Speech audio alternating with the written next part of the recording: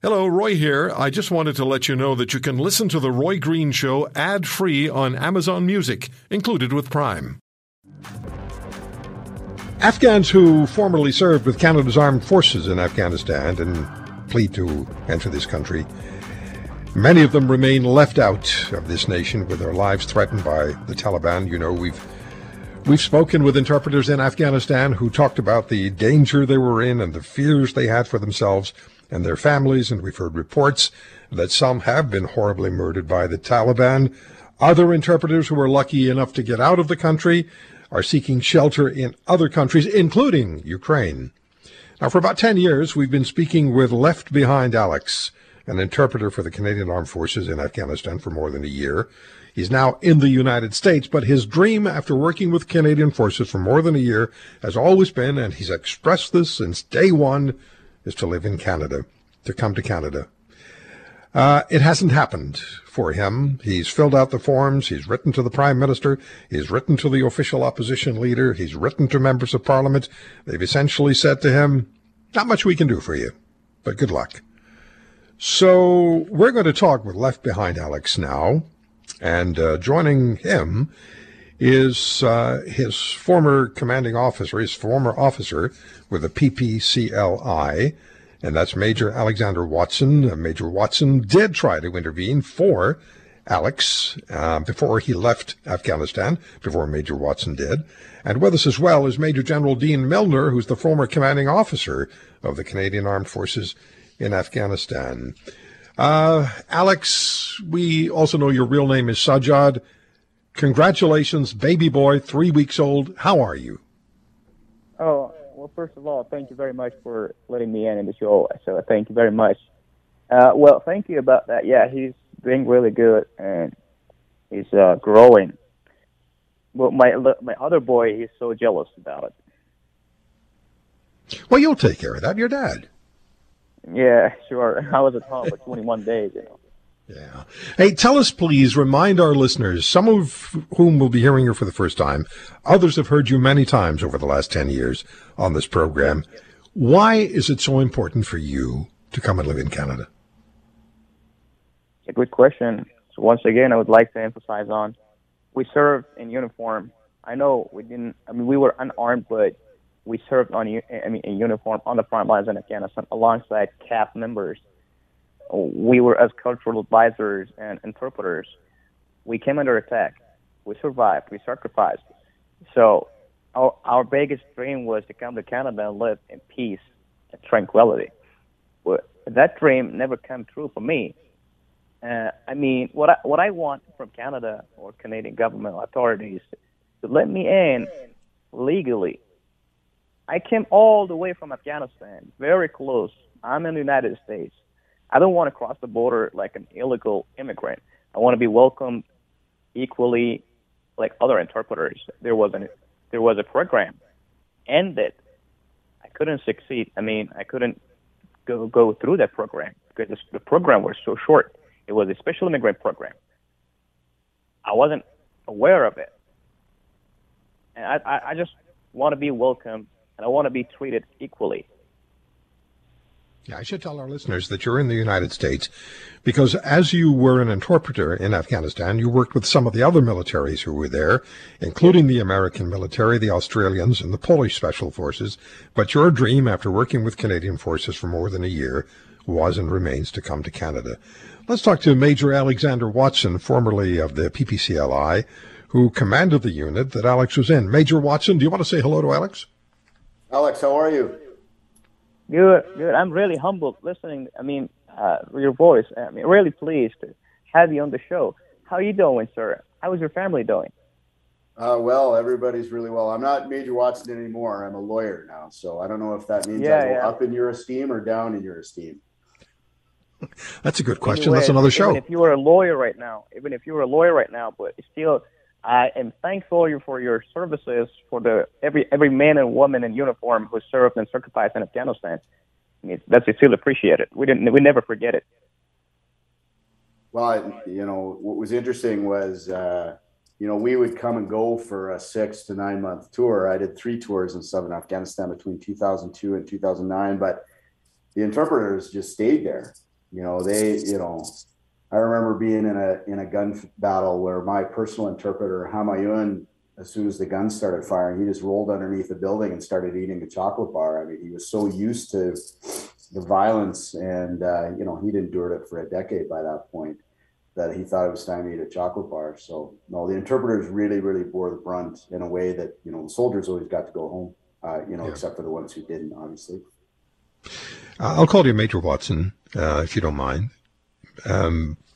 Major, I've heard from others who served with the interpreters like Alex, and actually a soldier who served with Alex, that these interpreters saved Canadian lives simply because of their willingness to go out into battle unarmed, knowing they'd be primary targets for the Taliban, and because they not only knew the language, but they knew the customs, and they knew how to warn Canadian soldiers from situations which might have cost them their lives. Would you support that? Oh, that's exactly true, Roy. So, I mean, every time we, left the wire, we did it with interpreters, and we were walking ground that was laden with explosives. Those interpreters were walking on the very same ground that we were. They were riding in the exact same vehicles that we were that got struck. And in fact, their families were in danger as well, because, if the Taliban found out that they were working for the coalition, their families were in danger as well. So, their danger, in fact, was multiplied over what we were enduring. Okay. Major General Dean Milner, who is a former commanding officer of Canadian forces in Afghanistan. Major General Milner has been on this program on a number of occasions, and we've talked with him about the situation in Afghanistan, and the general has been involved with and continues to be involved in an effort to get interpreters and Afghan citizens who served Canada's purposes during that 10-year period into this country. General Milner, good to talk to you again. What do you make of Alex's situation and the fact that when he contacts the federal authorities, what he gets back is, well, not much we can do for you. Good luck. Well, it's always great to be on your show, Roy, and it's great to hear Alex's voice. I'm a huge fan of our interpreters. I've got countless stories myself, and we will never stop trying to bring you great Afghans into Canada. As a matter of fact, I was just talking to my old battle buddy Ahmed Habibi a few minutes ago, and good to hear your voice. We'll say Major Alex as well. I mean, the time that you spent over there in Afghanistan, well done to you. Lawyer side, I'm not quite sure, but anyway, it's inexcusable, Roy. The fact that Alex has tried with our government to come into Canada just does not make sense. That we've even said no. The bureaucracy is just, it's getting in the way too many times. And, there's no reason. We need to get Alex into the country. It's like pulling teeth sometimes. We've pulled in about 700 over the last couple months. Our Ammon Lara team, who's been doing some great work, is still pulling in Afghans as we speak. But it has slowed of late with Ukraine and other things on the go. But yeah, it's just inexcusable. We need to get Alex and his family into the country. Thank goodness he's in the United States. I mean, that's a good start, but it's not far enough, Yeah. Major Watson, you interceded on Alex's behalf, did you not? You officially tried to help him get into Canada. Tell us about that and what the result was. So, I owe the biggest apology to Alex, because at the end of my third and final tour, we did get some of the interpreters out, and all my personal interpreters that worked with me, we had a large pool of about 24. My personal interpreters we got out, and we identified other interpreters to get out under the special immigration program at that time. And Alex was just, quite frankly, missed at that time. So I got involved in Alex's file around about 2014 when I was brand new to lawyering. And we tried all different kinds of means and methods to get Alex in here. We wrote all kinds of letters, and we got, nothing. At that particular juncture, 6-7 years ago, there was just no appetite or interest in the Afghan file whatsoever. And of course, it just meant that we missed so many of those people because that immigration program had been closed at that point. Our argument at that point was that the program should be reopened. It was a good program. It worked well. And it was just unfortunate that so many got missed. Alex, as you've been listening to Major Watson and General Milner, what are you thinking? What do you want Canadians listening to this program right now to know about you and to know about your fellow interpreters? Who knows where? We don't know where they are. What do you want to tell Canadians? Well, first of all, I would like to thank Major General D. Milner for being on the show and doing such great work for the interpreters, especially for the left behind ones. And as well, I would like to thank once again Major Alexander Watson. He was doing really good job, and he's still doing it, and supporting the former interpreters. So what I want to tell the listeners is that they have to track where the interpreters are. They need to be pulled out, extracted out, and being brought to safety in Canada or anywhere else. I mean, at the moment, I know I'm safe, but I don't feel safe at all because the rest of my bodies, they're not feeling safe. They're not in a safe environment. You might be in danger still.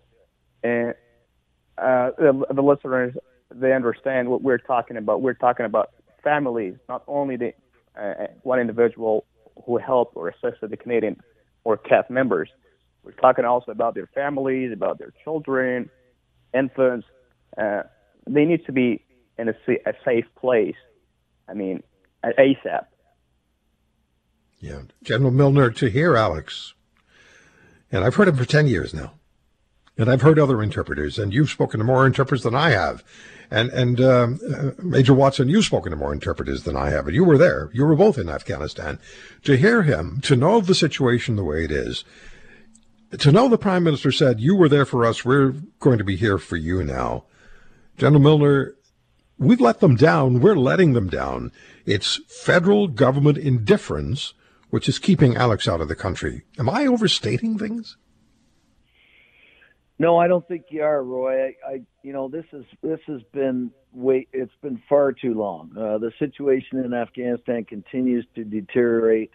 We're seeing some movement, but it's not enough. The Prime Minister said 40,000. I don't think it's 10,000 that we've got out, but again, the numbers, I would think more 7,000. But we still got so much more work to do, and it's unacceptable how slow the process is. We're teamed up working with them, but we're just the situation. It's just not moving fast enough. So we need to continue to put pressure on this government. They've been a little bit thrown off with the Ukraine, but it doesn't matter. We can do two things at once. We need to get you into Canada, Alex, and we need to get your Afghan friends and the great Afghans that worked alongside of us in Afghanistan out, because the situation continues to get worse. So, it's unacceptable. Yeah, General, the federal government giving you any money to help get the interpreters out? We have received money, but that has stopped fairly recently. We need to get that going again. With the Ukraine and another situation, they've stopped the money, but we believe that that's going to be restarted soon. It needs to be restarted soon because we've got Afghans in safe houses, and we've got teams of great Canadians that are still trying to get these great Afghans out. So we need continued support, and we need it now. Major Watson, what do you think that veterans of the Afghan campaign, Canadian veterans, listening right now, what are you thinking?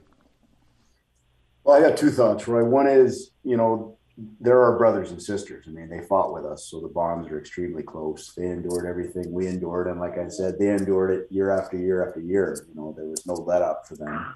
And the second thing is the interpreters that I have worked to get out of Afghanistan are now in Canada. They're the best possible Canadian citizens you could ever imagine.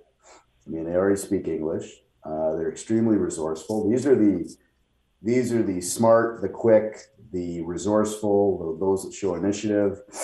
They've become salesmen. They've become big in the contracting and construction world.